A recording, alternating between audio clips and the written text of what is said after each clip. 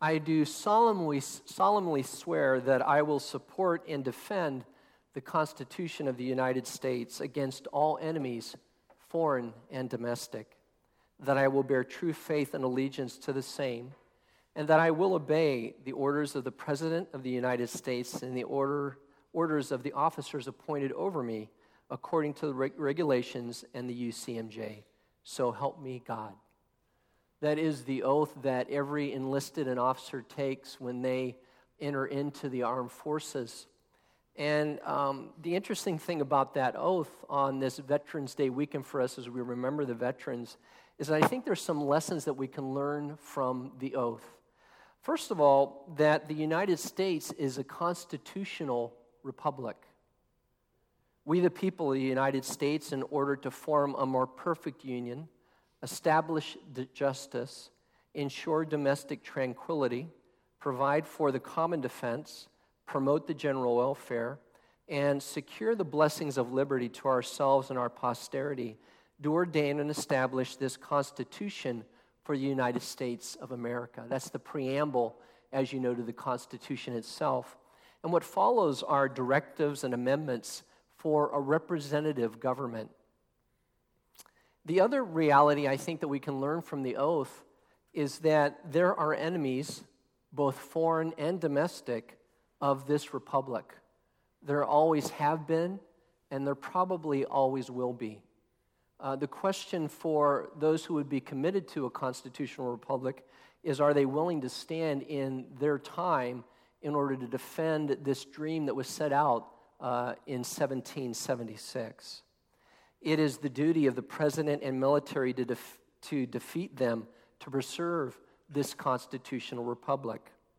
And also, I think the oath says something else to us that is profoundly important for us to remember, and that is this, that this constitutional republic of freedom is worth defending. It's worth defending with one's very own life. If you go to the beaches of Normandy and the cemeteries surrounding it, other places throughout this world, even within these own United States, in Hawaii, the cemetery, the Punch Bowl, the Pacific. As a Navy chaplain from 1987 to 90, I spent a lot of time in that place. And you'll walk along and see the tombstones of names of soldiers and Marines and Navy personnel who served in multiple wars.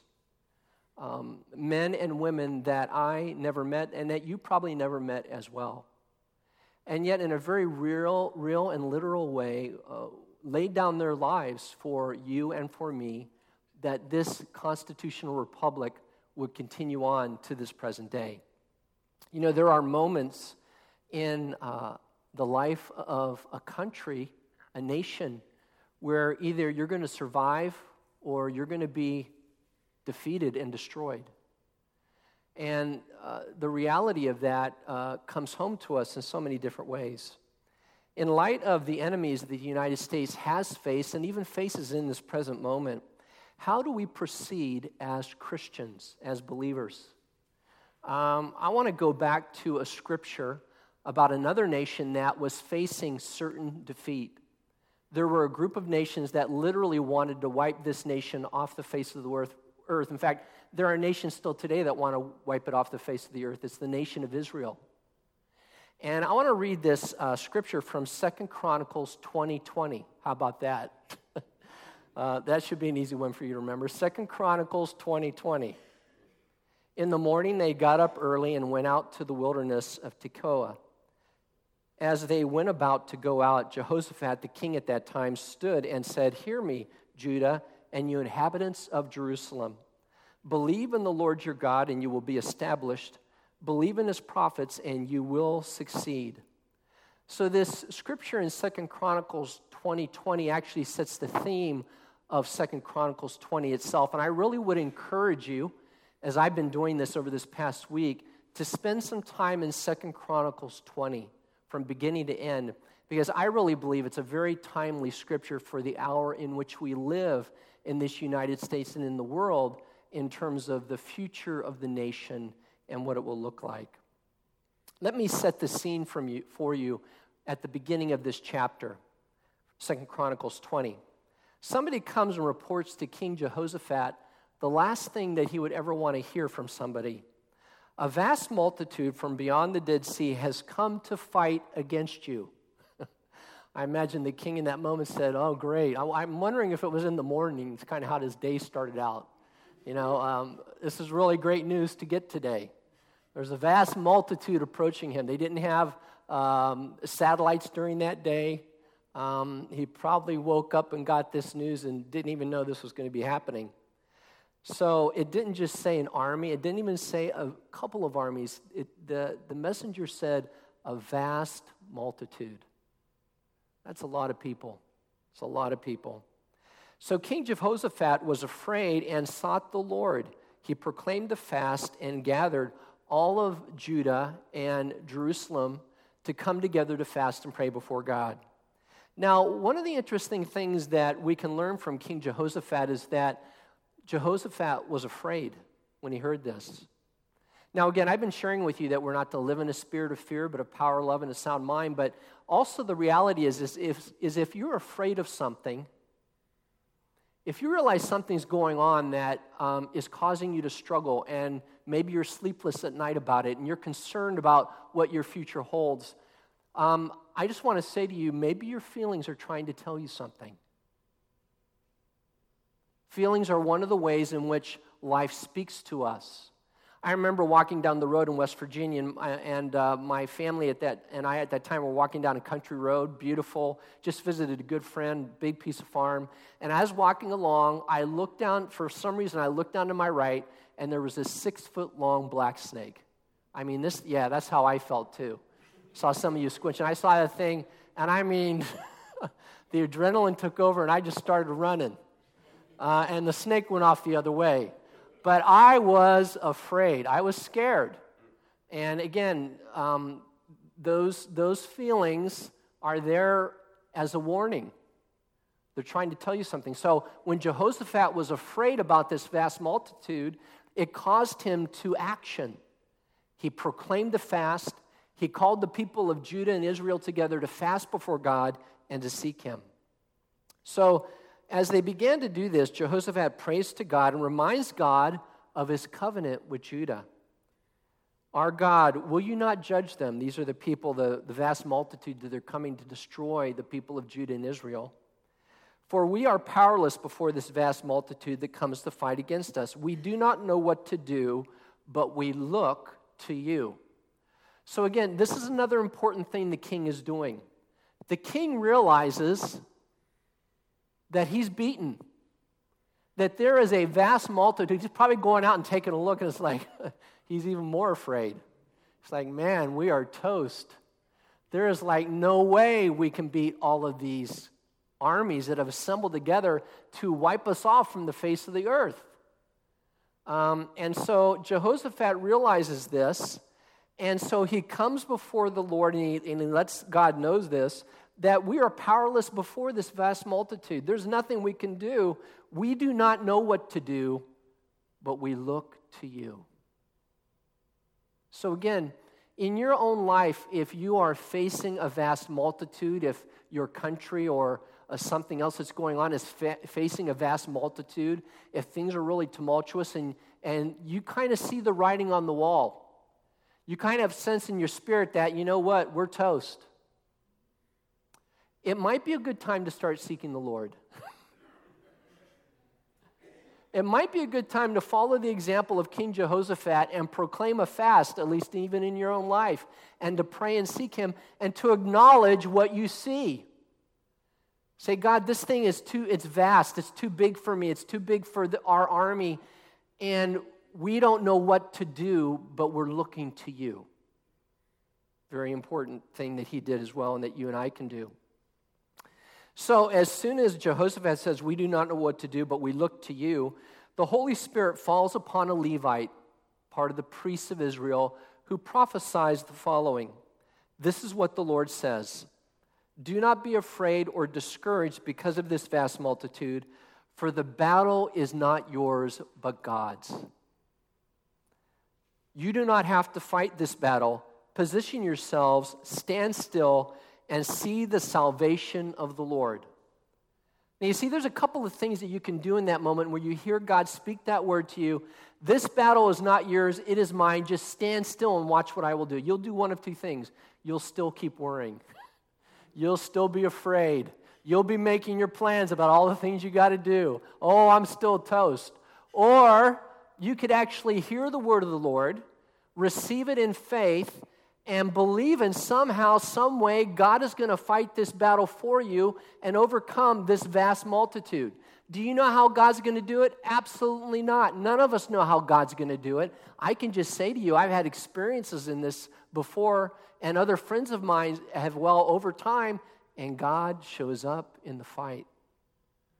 And He can overcome anyone and anything. God has been fighting these battles for a long, long time. And let me just say, He knows how to fight them better than you and me. And so what they do then, this goes back to the scripture I started off with, 2 Chronicles 20:20. Write it down. Write it down. In the morning, they got up early and went out to the wilderness of Tekoa. As they went about to go out, King Jehoshaphat stood and said, "Hear me, Judah, and you inhabitants of Jerusalem. Believe in the Lord your God, and you will be established. Believe in His prophets, and you will succeed." So you see, the King Jehoshaphat and the people of Judah and Israel have heard this word from the Lord the night before. You don't have to be afraid. This is not your battle, it is God's. Just go and position yourself, stand still and see what I can do. They wake up the next morning, 2 Chronicles 20:20. They listen to the word of the Lord. They position themselves overlooking the valley where this vast multitude is to see what God will do. So they listen to the word of the Lord. And then it says, then the praise team or the choir, Glenn, they sent the choir out in front, which is fine with me. Then the praise team goes out in front of the army of Israel and they sing, "Give thanks to the Lord, for His faithfulness endures forever." What would anybody be doing sending the choir out in front of the army? It's like sending the Marine Corps band out in front of the Marines before they land on the beach in Guadalcanal. It just makes absolutely no military sense at all. But you notice in the history of Israel, this is something God leads them to do time and time again. Remember when they marched around the walls of Jericho for 7 days? Who was leading that procession? It was the praise team. It was the priests. It was the people that were worshiping God. They were dancing and worshiping the Lord, and then the army came after them. And they marched around the walls for 6 days, and on the 7th day, as they marched around the walls, they gave up a shout, and the walls fell down. By the way, those walls were built on dirt, aligned on the inside, so those walls actually collapsed in over the dirt. Archaeologically speaking, that's what happened, which is even more astounding. And time again, what happens is God sends out the people of praise, the people of worship, the people of faith in front of the army. And there's a reason for that. I'm going to share with you right now. The moment they began their shouts and praises, this is the praise team, this is the choir. The army hasn't even fought yet. God said earlier, you're not going to have to fight them. I'm going to fight the battle. This is how God fights His battles. The moment they began their shouts and praises, the Lord set an ambush against the Ammonites, Moabites, and Mount Seir. They destroyed one another, and it took 3 days for Israel to gather the plunder from their enemies. What happened was as the people of God praised the Lord and gave thanks to God and acknowledged to the Lord that He is faithful, His faithfulness endures forever. As they were singing and shouting that before God and praising Him, God set an ambush for their enemies and destroyed them. As you read the story in 2 Chronicles 20, what happens is the Ammonites and the Moabites turned against the people from Mount Seir, and it says in the scripture that they annihilated them. And then the Moabites and Ammonites turned against one another, and they annihilated each other. So again, as you look at the scripture, what does God do? He often does that. What God does is that when we pray to him and we seek him and we try to understand how God would have us fight a battle, especially against an army or armies that is too big for us, a vast multitude, what God always does is God hears the praises and worship of his people, and God goes ahead of you and sets an ambush on your enemy. What happens is usually the enemy comes into a spirit of division. They begin to devour each other and destroy one another. In the book of Esther, the scripture's just full of this stuff. I could go all night. I won't, okay. But in the book of Esther, what happens is Haman has planned to hang Mordecai. There's already a gallows built for him, and he's lied to the king. Esther and the people of Israel fast for 3 days. Then Esther goes into the king's presence, lets him know what's up, and guess who ends up hanging on the gallows? Haman. Haman hangs on the gallows that he had built for the people of Israel. And God does this time and time again. And so what I want to encourage us to do in this moment is, first of all, take a feeling check. How have you been sleeping lately? Is there something that's concerning you? Do you perceive that there's a vast army that you're facing? Maybe in your own life, maybe in this country, maybe in the world. Is there a multitude that is coming against you and is scaring you to death about what it will mean and what it could mean for you in the future? You realize in the depth of your heart, you cannot win this battle. I have a very simple word of encouragement to you today. I believe it's God's word for us in this moment, 2 Chronicles 20. Go and read it again, and read it again, and begin to apply what it says in that particular part of Scripture. Come before the Lord. Acknowledge your feelings. Acknowledge what you see and what you sense. Proclaim a fast in your own life and maybe in the lives of some of your own friends. Acknowledge before the Lord God Almighty that you serve that there is a vast multitude that you see and you cannot win, and you're waiting on him to give you direction. That you are his people, that you are his inheritance, that this is a constitutional republic that God has used in unique ways, and that you're looking for God to speak to you and to others about what to do in this moment. And then listen to the word of the Lord. For the Lord in this moment, in the days to come, will always surround his people with songs of deliverance. He will always give us as his people a way forward as we worship and praise his name as we go out to battle. The Lord will give us victory over our enemies, and in a battle that we cannot win before a multitude that is vast, the Lord will fight the battle. The Lord will fight the battle. You and I just have to listen to what he says and have faith that there is a victory in front of us. Let us pray. Lord, I thank you for 2 Chronicles 20:20. Boy, how timely is that? How appropriate is that? And Lord, I want to pray for each one of us as your people and in this city and in this nation and in the world. If there is any way that any one of us is facing a vast multitude, an army that is seeking to destroy us, and there are those feelings of fear, there's those feelings of awareness that, hey, this is what's going on, and I cannot win. Lord, I pray that this scripture would be an encouragement. I pray it would be a word of direction, 2 Chronicles 20, about the steps we need to take in this moment. And Lord, we praise you and we give you thanks that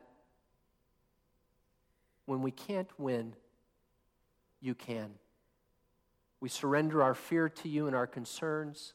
We pray for the grace to fast and pray in a way like we never have before.